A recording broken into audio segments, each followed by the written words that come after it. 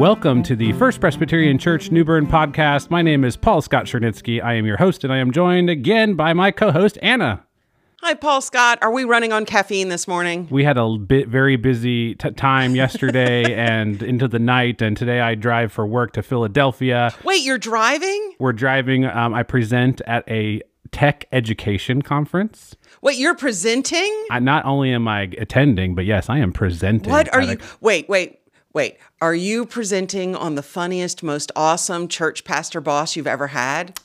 Close. It's more about Lego and robots. Oh, okay. Yeah, close. I was right there. But here we are. It is before service on Sunday, a beautiful day, and we are in our Holy Curiosity summer sermon series, unofficial title. And well, last week you had a tricky one, and I said in the podcast, we are thankful for you that you get to lead these discussions, because I don't think anyone would have wanted to be up there talking about gun violence. Yes, and after the sermon, there's certainly some things I would go back and be very clear about. I would probably modify some of it just because once people hear it, then you understand how your words are conveyed.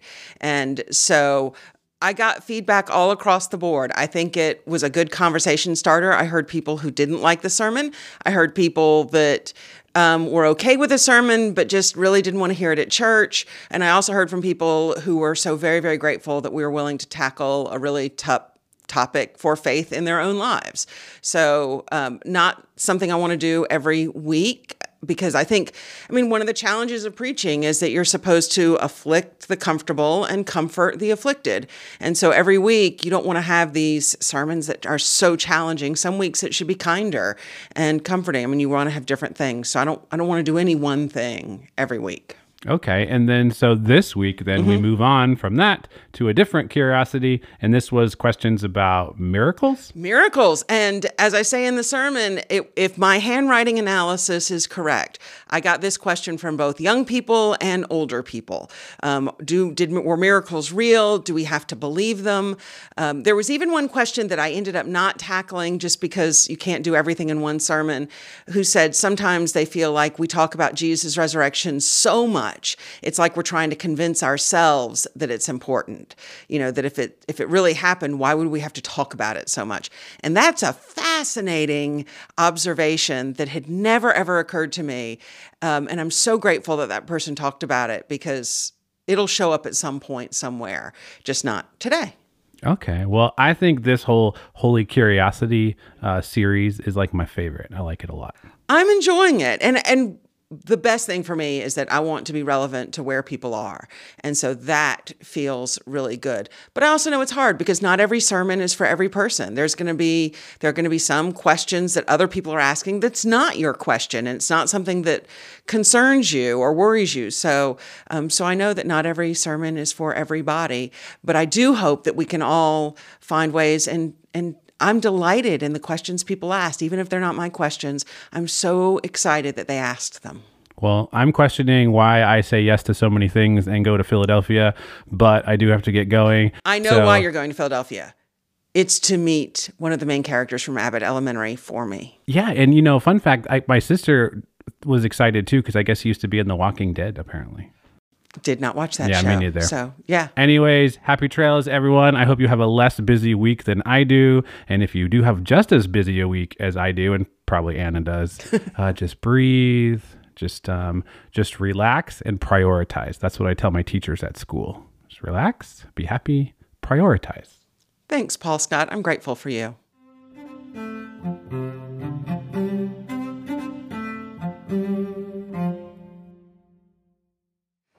Let us pray. Almighty God, we come to this sanctuary. We come to this time from many different places, different moods, different experiences, and yet we gather here. We gather here and come to your word. So set aside the things that distract us. Set aside the things that keep us from hearing, and help us in this time to focus on your word and the things you want us to know. We ask it in your name. Amen. Our scripture reading for today, we have two scripture readings from the Gospel of Luke and then the Gospel of Matthew. We'll start with Luke, the 24th chapter. While they were talking about this, Jesus himself stood among them and said to them, "Peace be with you." They were startled and terrified and thought they were seeing a ghost. He said to them, "Why are you frightened? And why do doubts arise in your hearts? Look at my hands and my feet. See that it is I myself. Touch me and see, for a ghost does not have flesh and bones as you see that I have." And when he had said this, he showed them his hands and his feet. While in their joy they were disbelieving and still wondering, he said to them, "Have you anything here to eat?" They gave him a piece of broiled fish, and he took it and ate it in their presence. And from the Gospel of Matthew, the 14th chapter. Now when Jesus heard this, he withdrew from there in a boat to a deserted place by himself. But when the crowds heard it, they followed him on foot from the towns. When he went ashore, he saw a great crowd, and he had compassion for them and cured their sick. When it was evening, the disciples came to him and said, "This is a deserted place, and the hour is now late. Send the crowds away so that they may go to the villages and buy food for themselves." Jesus said to them, "They don't need to go away. You give them something to eat." They replied, "We have nothing but 5 loaves and 2 fish." And he said, "Bring them here to me."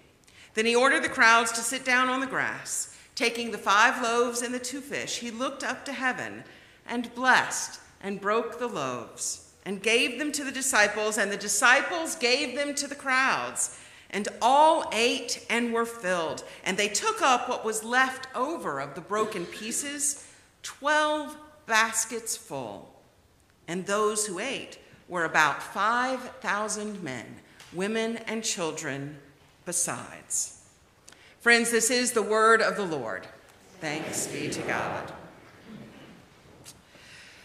Today in the series we have called Holy Curiosity, where I have invited all of you to share questions with me. We've got a question that crosses, at least if my own handwriting analysis is correct, generations. Both children and adults asked questions about miracles. What are we to do about miracles? Did they really happen? Do we have to believe in them? And what about the ultimate miracle, Jesus' resurrection? Did it really happen? How did it really happen? Well, maybe in beginning to answer this question or these questions, we should start with a basic one. What is a miracle? Harry Emerson Fosdick describes it as an unforeseen possibility. An unforeseen possibility. It should not be possible. It should not be easily explainable. And we find these miracles, these unforeseen possibilities throughout the Bible. In a wonderful sermon about miracles, the Reverend Joanna Adams says, "From cover to cover, the Bible is filled with miracle stories. Choose a book. Ezekiel, bones that lie dry and lifeless in the middle of a valley are knit back together. How about Exodus? Moses stretches out his hands and the waters of the Red Sea part. The Psalms, "O Lord, I have cried out to you and you have healed me." The New Testament, she says, it's filled with miracles as well. Water is turned into wine, lame people walk, blind people see, demons disappear. And in the 6th chapter of John, we encounter not 1, but 2 miracle stories. First, Jesus feeds the 5,000 with 5 loaves of bread and 2 fish, and he walks across the Sea of Galilee. She says sometimes our modern minds have a hard time believing in the miraculous as it comes to us from the ancient texts of Scripture, which were written, after all, for and by people who were well accustomed to miracles. They had no trouble with the miraculous. We likely lean more in the direction of incredulity. Maybe there was a big stash of fish hidden behind a tree or a bush, along with more bread. And that's what Jesus used to feed all those people. Maybe the disciples in the boat only dreamed that they saw Jesus walking on the water. Our minds don't do well with things we can't explain. And so sometimes when we hear something we can't explain, we fill in the blanks with something we can explain or something we can understand. And sometimes when we do that with miracles, it actually enhances the meaning of the miracle. Carol talked this morning about one of the understandings of the feeding of the 5,000 that appears in all four Gospels. And I'll never forget the moment, even though it was 30 years ago, when a professor introduced this idea to me, that the feeding of the 5,000 wasn't about a few loaves and fishes miraculously turning into more food. The true miracle was when 5,000 people, and truthfully, if that's just the men and you have women and children, it's probably more like 8,000 to 10,000. They shared the food they had, that they had brought, that they stored away, that they were scared to share. And when everyone shared what they had, not only was there enough for everyone, there was more than enough for everyone. When my professor shared that with me, it blew my mind. I had never heard such a thing. I had never thought such a thing. I thought the miracle was just exactly what was on the page. And that understanding brought more. What if people could share? What an image of the world that painted for me. What can happen when we understand and trust abundance? Sometimes explaining a miracle can enhance our faith. But sometimes our attempts to explain end up trying to explain God or make God more manageable. We're not alone in this, of course. The world of biblical times might have been used to miracles, but even Jesus' resurrection was beyond the realm of normal. The Bible tells us that Jesus' followers were also asking these questions. They were asking, was Jesus really resurrected? Did that really happen? And if so, how did it happen? The gospel accounts don't tell us how it was happening. And they too wondered, was this real or was this an apparition? Something they were imagining because they missed their friend so deeply. They were so deeply grieving that they just imagined that they saw Jesus there. They were creating ways to see him. They'd seen or they'd heard about Jesus on the cross, after all. They'd seen or they heard that he was in the tomb. And it's one of the things that makes this passage from Luke so lovely. Jesus doesn't hide from their questions. He presents himself to them. They can touch him because everybody knows you can't touch a ghost. And he eats a piece of broiled fish because everybody knows. I think there's a rule somewhere. Ghosts can't eat actual food.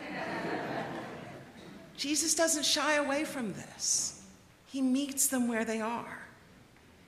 And that's when the glad reunion happens, when they trust what he says. As songwriter Justin Roberts imagines this scenario, with the disciples calling out, "Is it you? Is it you who called us from our boats? Is it you who made our troubles float down the rivers, down the streams and avenues? Is it you? Is it you who walked on the water? Is it you who told us of the Father who forgives the Son and who makes the world brand new? Is it you? Then pull up a chair and tell us what we've missed. All the times we ate till we were full. Then pull up a chair and think about the kiss. Made us feel like our hopes and dreams were through. Have some broiled fish. It's your favorite dish. Didn't think we knew? Must be you. Is it you? Yes. Now, you probably already know that I'm not going to definitively answer the question that's been asked. I'm not going to definitively answer whether or not these miracles are real and about whether or not we are required to believe them. Maybe the sea didn't really part, but instead experienced some sort of extreme tide or mini tsunami so that Moses could lead the people away from Egypt. Maybe the star in the sky that the wise ones followed was a comet shooting through the sky. Maybe Mary got pregnant the old-fashioned way. Maybe Lazarus wasn't really dead, but in a coma that ended when Jesus called him out of the tomb. Maybe the disciples' grief was so intense that they really did imagine that they saw and talked to Jesus. Maybe. But I cannot help but wonder, when we try and explain the miracles, when we try and explain the miracles of the Bible in rational ways, if we aren't really revealing more about ourselves, about how much we are willing to let God transform our lives by measuring how much we are willing to allow ourselves to understand what God is truly capable of. And maybe we think that if we can explain the unforeseen possibilities that happen in the Bible, we might just be off the hook when God wants us to embrace the unforeseen possibilities that we are called to live, that we are called to engage in for our own discipleship. If miracles didn't really happen, then maybe we're not really called to do what is unforeseen, to bring about peace and feed the hungry and follow Jesus even unto the cross. Maybe. In the Bible, miracles never just stand alone. They are always ways to show God's compassion, but they are also intended to point us towards God. They never are just an end unto themselves. They illuminate something about God's love for us, God's willingness to meet us in our needs, to meet us where we are wounded. But that's always been a steep hill to climb. Because if you're thirsty or you're sick or you're tired and someone comes along and in an unforeseenly impossible way alleviates that hunger or that illness, you often don't want to think about the bigger picture. And Jesus frequently asks people not to talk about the miracles because he's worried he'll be seen more as a magician than a Messiah, a vending machine rather than a road sign. Miracles are complicated in the Bible, because they're never just unto themselves. I remember one of the ways I've transformed thinking about miracles is something that happened almost 20 years ago when our daughter, Sarah Allen, was born. So many people would see this beautiful baby and say, "Oh, isn't it just a miracle?" And I'd say, no, absolutely not. I carried this baby for 9 months. My skin stretched. I was in labor for 36 hours, and now I'm in postpartum wilderness. This may look like a miracle to you, but it was a lot of hard work for me. Sorry, I never said that out loud to people, so it's a little louder than I thought it would be. But I'll tell you, I can't tell you how many times I've thought about that. I wonder if God felt the same way. Because people would experience a miracle and they'd immediately think, "Well, God, I want another miracle. Can you heal some more people? Can you do this?" And I wonder if God ever thought, "That was a lot of work. Can't you just say thank you?" But miracles tell us something powerful about God. Richard Rohr offers what the miracles of Jesus, the signs and the wonders, the prophetic signs and wonders in the Hebrew scriptures too, are saying that we need to give God grace. That grace can create room for exception, not an inexorable wheel of certitude or causality, but leave wiggle room around everything for something more, something better, something good. Miracles remind us that there is more than what we see or know. Do we have to believe in miracles? No. Are we invited to believe in miracles? Yes. Not as a way to escape the challenges of life, but as a way to go deeper into them and the ways that God can transform us through them.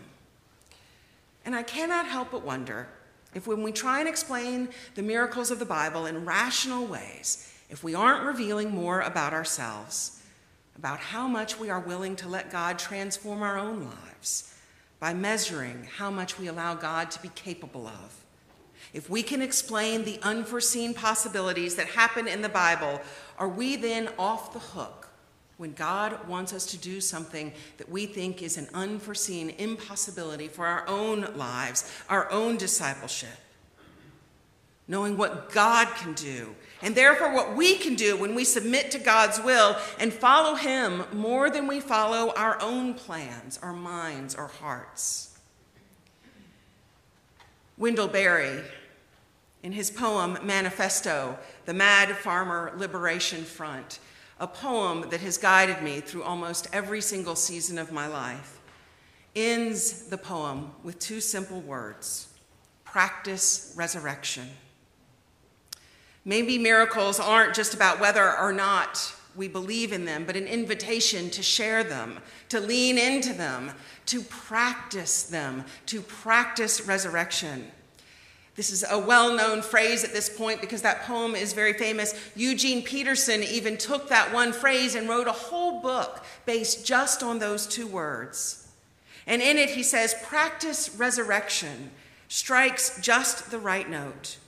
We live our lives in the practice of what we do not originate and cannot anticipate.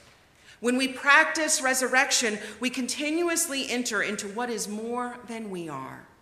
When we practice resurrection, we keep company with Jesus, alive and present, who knows where we are going better than we do, which is always from glory unto glory. Do we have to believe in miracles? Do we have to believe in the bodily resurrection of Jesus? No. Are we invited to believe in them? Will it change us? Yes. Finally, William Sloane Coffin. Miracles do not a Messiah make, but a Messiah can do miracles. If you ask me if Jesus literally walked on water, I will answer, for certain I do not know. But this I do know. Faith must be lived before it is understood. And the more it is lived, the more things become possible. I can also report that in home after home, I have seen Jesus change beer into furniture, sinners into saints, hate-filled relations into loving ones, cowardice into courage, the fatigue of despair into the buoyancy of hope. In instance after instance, life after life, I have seen Christ be God's power unto salvation, and that's miracle enough for me. Are we required to believe in miracles? No. Are we invited to believe in them? Yes. Alleluia. Amen.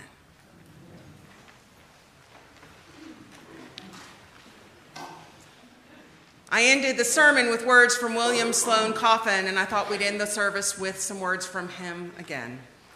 May God give you the grace never to sell yourself short, grace to risk something big for something good, and grace to remember that the world is too dangerous for anything but truth and too small for anything but love. Alleluia. Amen.